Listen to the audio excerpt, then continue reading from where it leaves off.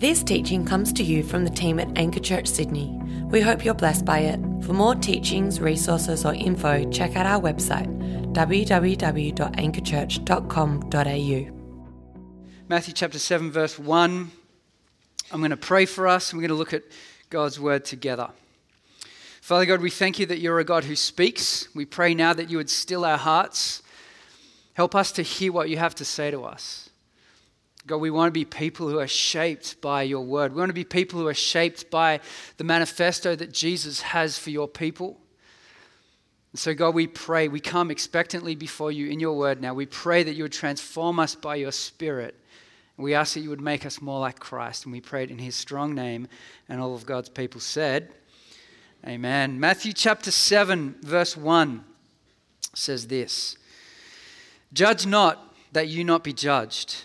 For with the judgment you pronounce, you will be judged. And with the measure you use, it will be measured to you. Why do you see the speck that is in your brother's eye, but do not notice the log that is in your own eye? Or how can you say to your brother, let me take the speck out of your eye when there is a log in your own eye? You hypocrite. First take the log out of your own eye, then you will see clearly to take the speck out of your brother's eye. Do not give dogs what is holy, and do not throw your pearls before pigs, lest they trample them underfoot and turn to attack you. Ask, and it will be given to you. Seek, and you will find. Knock, and the door will be opened to you. For everyone who asks receives, and to the one who seeks, and to the one who knocks it will be opened. Or which one of you, if his son asks him for bread, will give him a stone? Or if he asks him for a fish, will give him a serpent? If you then, who are evil, know how to give good gifts to your children, how much more your Father in heaven, who is in heaven, give good things to those who ask him. So whatever you wish that others would do to you, do also to them, for this is the law and the prophets." Well, this week I've spent some time in London, and it was an incredible week at the Alpha Leadership Conference. And we spent 2 days a part of a very large conference in the heart of London at the Royal Albert Hall, 4,500 people worshipping Jesus. But I also had this wonderful privilege of being a part of a smaller cohort of people from around the world, young leaders, being fed and nurtured and networking together. And we got to spend some time with some incredible people. So there's about 50 of us, and we got to sit down with the one and only John Maxwell, the leadership guru, and just do some live Q&A. We got to spend some time with Nikki and Pippa Gumble, who are the pastors of Holy Trinity Brompton in London, and just hear their story. And we also got to spend some time with N.T. Wright. And you know, there's obviously like 3 people in the room who know who that is. But N.T. Wright is, he's just, man, he's like so smart. That guy is incredible. We got to spend some time with Rich Wilkerson Jr. and his wife, Dawn Cherie, I think her name is. And it was just such a wonderful conference. I'm so thankful for the privilege to be able to do that and come back with a bit of jet lag and a heart that has been inspired and a head full of ideas. So thank you for releasing me to do that. That's been so great. But I just wanted to share a quick story with you. So N.T. Wright is like the best New Testament professor in the world right now. I mean, he's just incredible. He's written over 70 books, and there's probably 3 of you who know how significant he is. And I mean, he's probably getting quoted across 1 billion churches this Sunday because of what he has written. And we got to spend some time with him. But just before his session, we had a break in our sessions, and there were 2 toilets in this little crypt underneath this building, in this church building in London. And we were lining up for the toilet, myself and another Aussie friend of mine, and there was N.T. Wright. And so we walk up and say hello to him. And he's like, "Hello, my name's Tom." I'm like, "I know who you are." Shake his hand. And there's 2 toilets right next to each other. And one guy walks into one and I walk into the other one. And I walk into the toilet, and the toilet is disgusting. Like, there's like 50 men in this room, and no one has taken any care as to how they've been to the toilet. And I'm thinking to myself, I'm going to go to the toilet and I'm going to leave, and N.T. Wright is going to come into the toilet after me. And what is he going to, he's going to think that this is me. This mess is me. And so here I am representing all of Australia perhaps maybe if I don't clean this mess up, I'm going to end up as a story in a book. And so I get a huge wad of paper and I'm cleaning the toilet, cleaning everywhere, clean the toilet, flush, walk out of the door. No NT, right? Just happens to be Jamie from Australia who's there. But I just felt like I really needed to make sure that toilet was clean on the off chance that he did walk in after me. But this conference was so unique. I've never been a part of a conference like it. It had people from all sorts of Christian backgrounds at this conference. There were people from Anglican backgrounds. There were people from, Charism-Anglican backgrounds, like half Anglican, half charismatic. The HTB guys. There were Baptists there. There were Baptist-Costals there. There were Pentecostals there. There were Charismatics there. There was everyone. There was even a couple of Reformed-ish people there, believe it or not. And but there were also a bunch of Catholics there as well. Now, if I'm real honest with you, when I saw some of the Catholic brothers that were there, the priests that were there, I made a judgment in my head. I saw the collars and the robes and the crucifixes around their necks, and I made a judgment. This is a safe place, right? I'm just being real with you guys. I saw the vows that they made. Vows of, I didn't realize this, it's not just a vow of chastity, a vow of poverty and a vow of obedience. But what I happened to do was meet these guys and have conversations with them. And what I found with these Catholic brothers are Jesus-loving, spirit-filled people who are seeking to expand the kingdom in their context. And what I found was these guys who had made these vows of chastity and poverty and obedience, well, they weren't foolish decisions. Like my questions was, do you guys have a recruiting issue when it comes to trying to get people into the pipeline of leadership? And the answer is yes. But what I realized was, as I talked to these guys, how beautifully countercultural those three things were. In a world that loves sex and money and power, a vow of poverty, chastity, and obedience is a phenomenally countercultural thing. Now look, yes, there's still some differences, and we're probably not going to line up on purgatory and praying to Mary and the saints and all that kind of stuff, but this was just such a beautifully unique conference. But if I'm honest with you, in my heart, there was that initial moment of making a judgment about someone based purely on what I saw from the externals. I saw a black robe and a white collar, and in my head, I'm like, I wonder how this is going to work. There are so many differences here. I'm not sure I agree with everything that they say. And this morning, Jesus has some interesting things to say to us, some countercultural things to say to us in his manifesto about judging people. We're good at it, aren't we? Making judgments of others. We make a judgment on an external and we're not really interested, or we haven't really thought about the internals, the heart. And if you know anything about the Sermon on the Mount, you'll know that that's exactly what Jesus is doing. He's trying to move us past the externals and get us towards the internals, get us towards the heart. And that's what he does here. And we love to make judgments. We make judgments all the time, based on race or based on class or based on gender or sex or based on sexuality or based on religion. Our history is defined by judgments. And Jesus, his manifesto that he has, speaks so powerfully to human nature that wants to judge another so quickly. And so this morning, what I want us to see is how these words have an impact on every single relationship that we have, on every single one, on relationships that you have with your brothers and sisters in Christ, on those who are outside of the church, on your relationship with God, really with everyone. Jesus has something profound to say to us. And so the first thing he's going to say to us is, don't be judgmental towards your brothers and sisters. You know, there was some research done recently by Olive Tree Media. And it's interesting when you start to quote and then the author's in the room, you're like, damn, I hope I get these statistics right. But Olive Tree Media did some research a number of years ago, and they surveyed a bunch of people on what the top 10 blockers to Christian faith were. And number 3 on the list was Christians who are judgmental. It's number 3 on the list, right? Of all of the things that put people off, a judgmental spirit, a critical judgmental spirit is one of the significant things, 68% of respondents said that was either a massive or a significant repellent to them coming to faith. And so if we care about reaching our culture, then we have to care about what Jesus says here this morning. Or perhaps you're here this morning, you're not a Christian, and that has been your experience of feeling judged, of feeling like you've been made an assessment on you based purely on your externals and people didn't really care about your heart. Then I want to apologize, but give you a vision for what Jesus calls us to be as his people. So this is what he says in chapter 7, verse 1. Do not judge, or you too will be judged. For with the judgment you pronounce, you will be judged. And with the measure you use, it will be measured to you.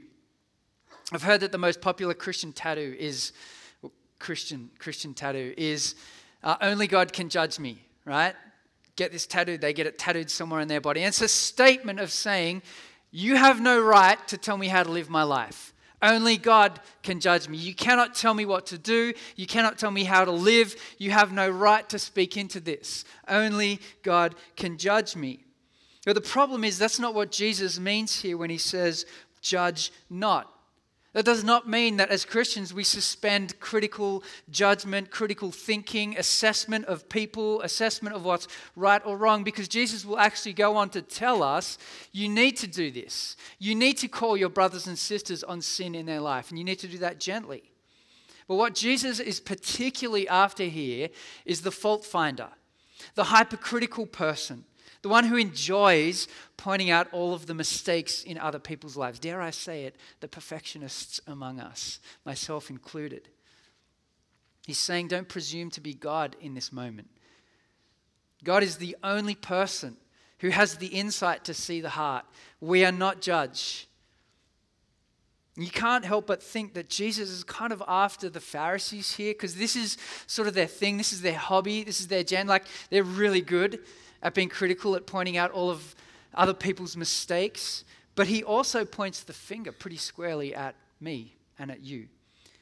And the big idea that Jesus has here is don't be judgmental. Don't be hypercritical. Don't confuse action, what people do, for essence, who people are.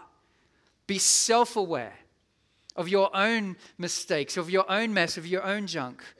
And then perhaps you will be helpful. And to illustrate this, Jesus gives us this comical word picture.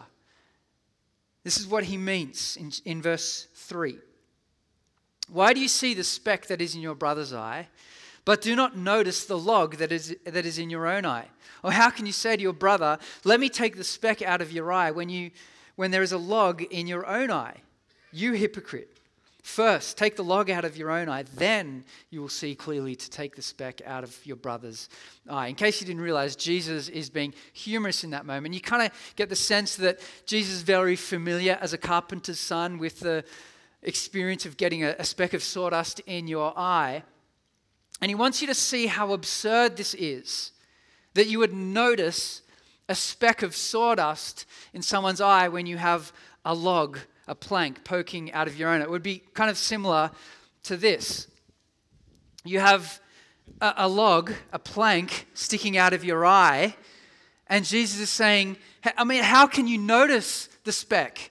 It's just 2D right now, right? How do you point out the speck of the problem in someone else's life when you've got this gigantic problem in your own life? You imagine you're walking up to Danny down here and you're like, excuse me, Danny, I don't know if you realize this, bro, but you've got a speck of dust in your eye. I mean, just so you know, it's actually really obvious. And we took a vote and everyone decided that I should be the one who would come and tell you there's a speck of dust in your eye and I think you should do something about it. I mean, that's what Jesus is trying to say. I actually do have a speck of dust in my eye right now. There's a dirty log from outside. But Jesus is trying to demonstrate this is ridiculous. I mean, how can you do that? How can you point out someone else's problems when you've got this gigantic problem? It's like the murderer who would call someone on their anger management issues for stubbing their toe and dropping a few bombs. You know, it's just ridiculous, this contrast. But the reality is that it's always easier, isn't it, to notice someone else's problems before our own?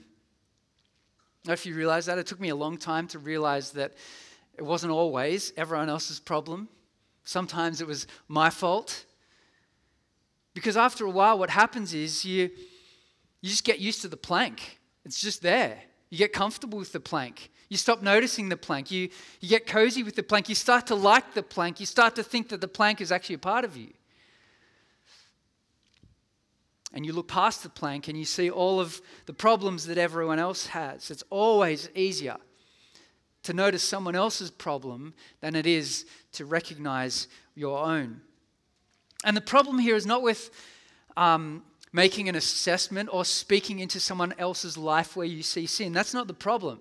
Because Jesus will call us to do that in love. That's what Christian community is about. The problem is doing so without self-awareness. The problem is thinking that I can fix this scratch in someone's life when I myself have a life-threatening injury. The problem actually is hypocritical helping, which in the end is not really helping at all. And Jesus kind of wants to demonstrate how foolish this is.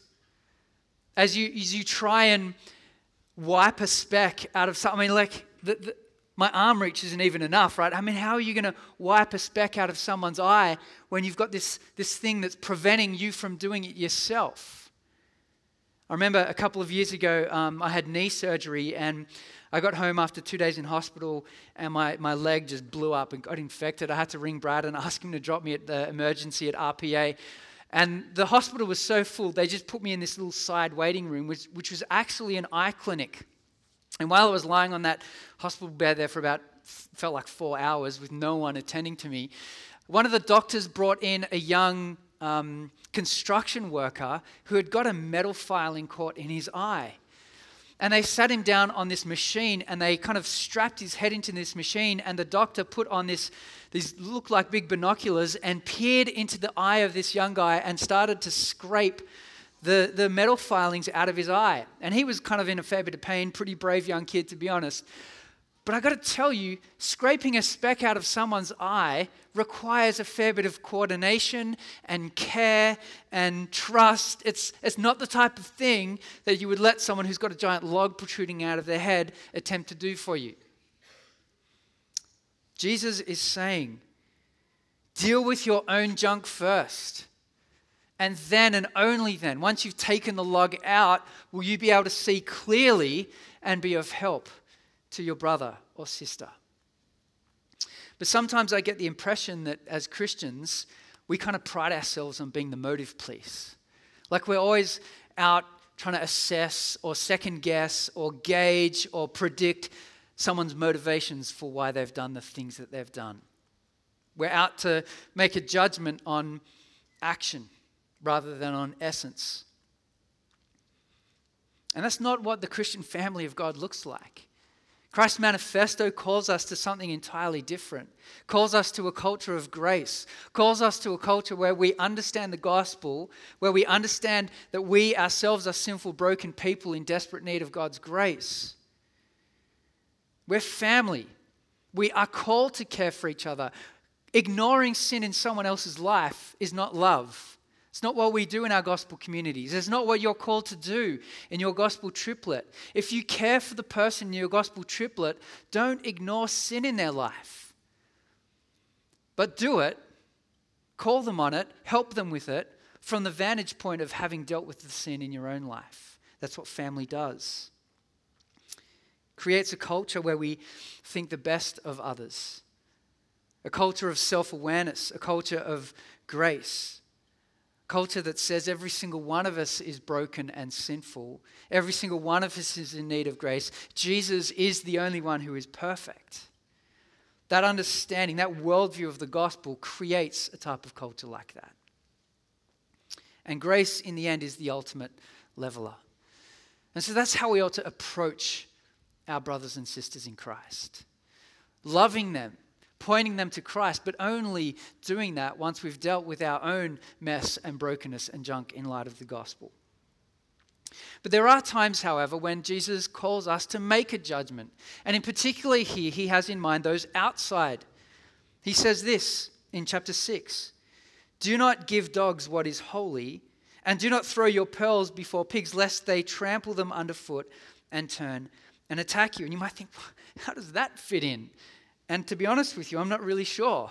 It's a very confusing part of the flow.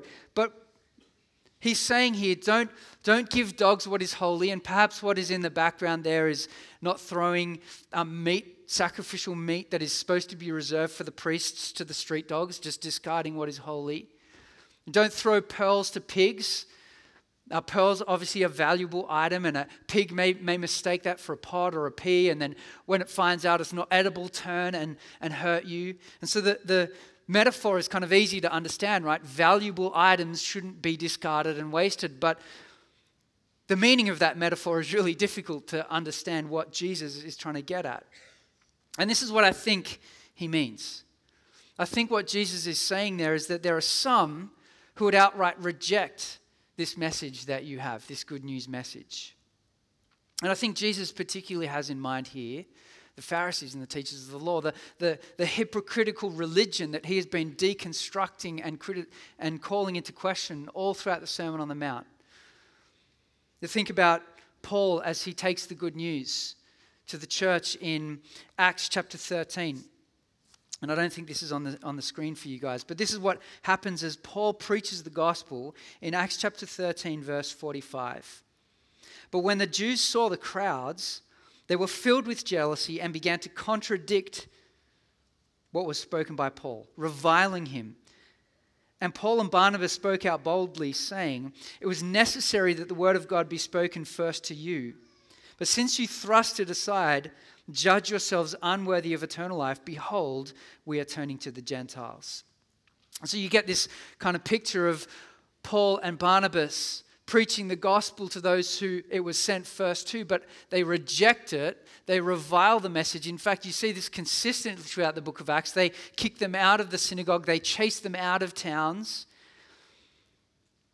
You see that happening again in the scriptures as Jesus commissions the disciples and sends them. He says, if they reject you and the message, shake the dust off your feet and leave them.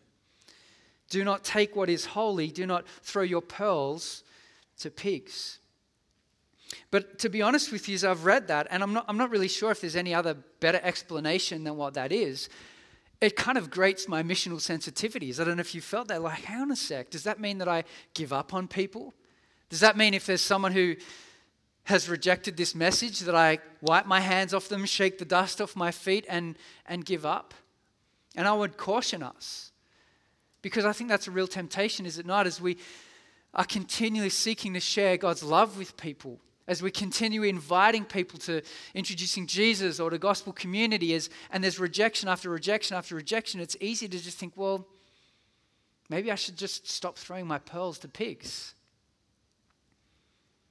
But we need to be careful before writing people off. Paul himself is the one who says in Romans 9 that he wishes himself to be cursed if he could reach his people. The very people that Jesus is against here.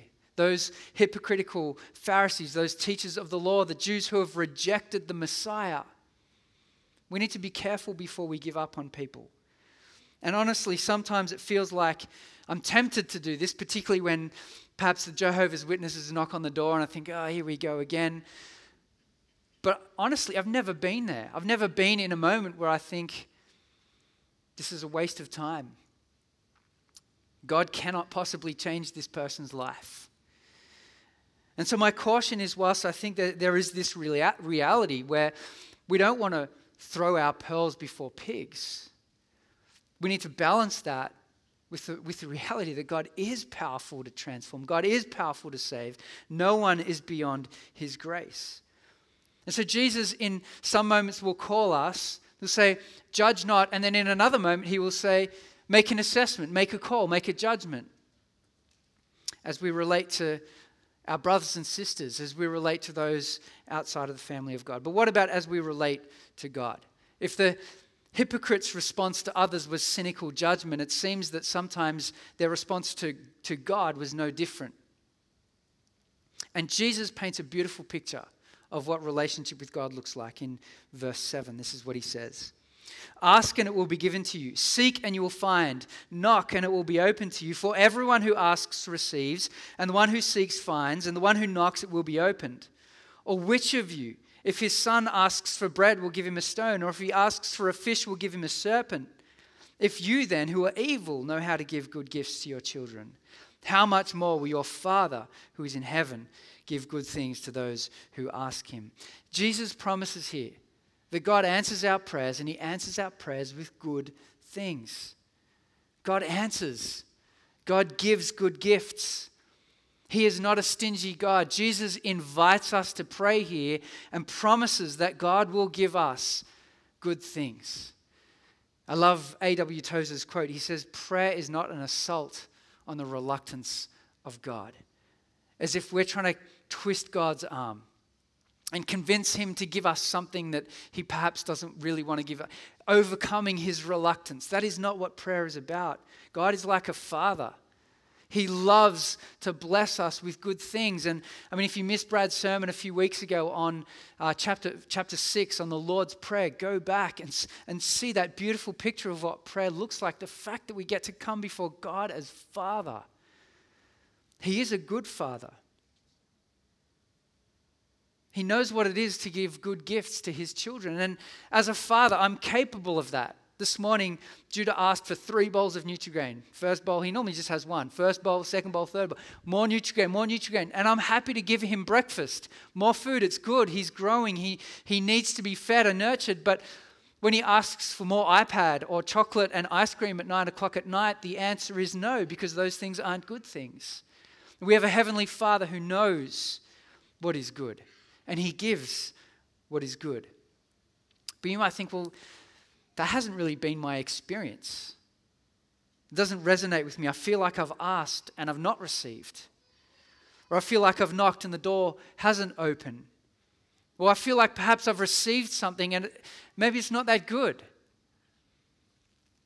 You've prayed and you've prayed and you've prayed that your children will be safe. And then at 17...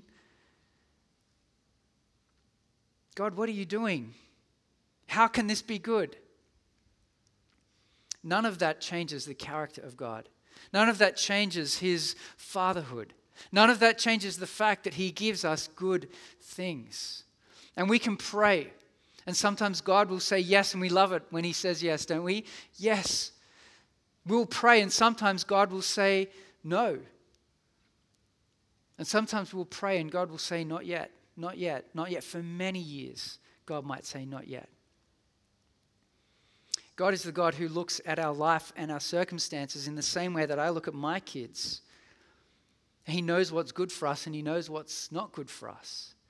And he consistently gives us what is good and is right because he is our heavenly Father. He loves us. And so the type of relationship that the teachers of the law, the hypocrites, the Pharisees had with God was one of trying to manipulate him, trying to twist his arm with their long words and their big sentences. And Jesus says, that's not how we relate to God. He is our Father. He loves us. He knows what's right. And then finally, in this kind of catch-all statement, he says, this is how you relate to everyone.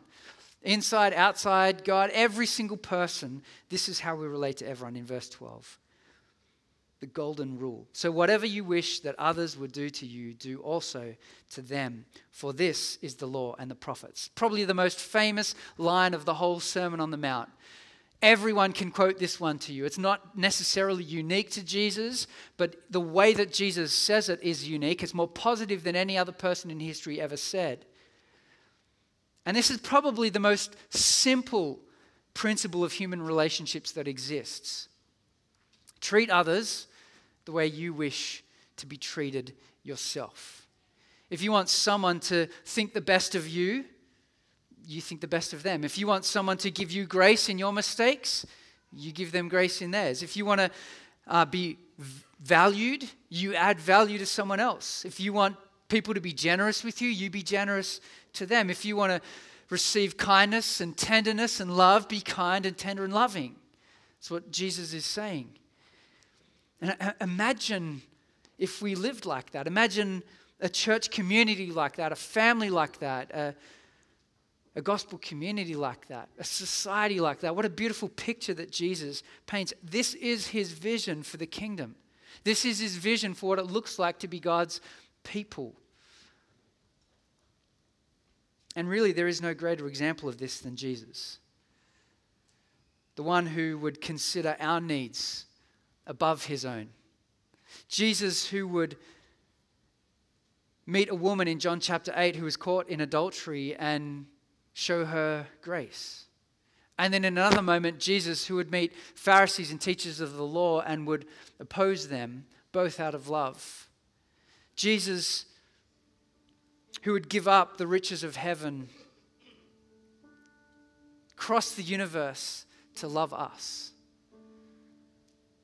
Who would take the Father's judgment on our sin so that we would be freed from that and could experience God's grace. Jesus is the ultimate example of what it looks like to live this reality out.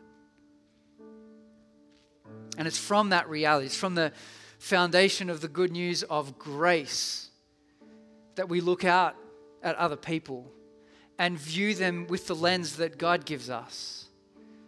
You see, in the end, a hypocritical judgment, a judgment based on action that ignores someone's essence, really is a method of lifting yourself up by pushing another person down. It makes us feel good about ourselves. Jesus says it doesn't work like that in my kingdom. We flip it. I go down to lift other people up. That's what it looks like to be God's people who have been shaped by this narrative of the gospel. To be God's people, to love, to show grace, to be tender, to be forgiving to every single person. And imagine what it would look like. I mean, we've seen this happening, have we not? This is what our gospel communities are a beautiful expression of. This is what it looks like when Terry sidles up next to one of the young mums and says, "You're doing great, keep going," and encourages. Instead of looking at a young mum's mistakes and thinking, what a failure. Of course, she should be doing better than that. This is the type of community that Jesus wants us to create here at Anchor Church, in our triplets, in our gospel communities, in our broader church family. The type of family that views other people through the lens of the good news of the gospel. We're going to respond to that grace now in a number of ways. And the first is we're going to pray together. We have a prayer team available. They'll be up the back with orange lanyards around their neck. And I want to encourage those of you this morning who perhaps are feeling a sense of conviction over a critical spirit that you might have, or maybe someone that you've been judging and you need to do business with God and repent of that sin, head to the back. The prayer team would love to pray for you.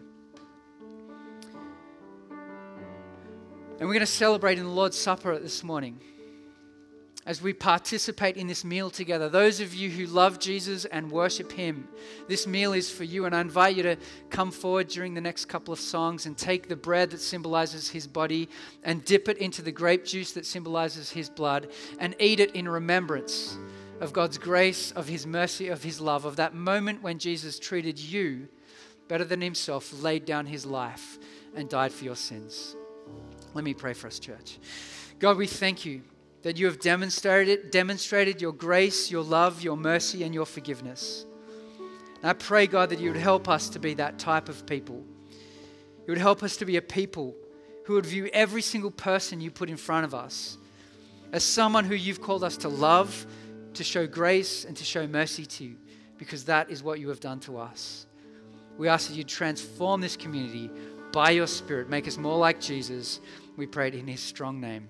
Amen.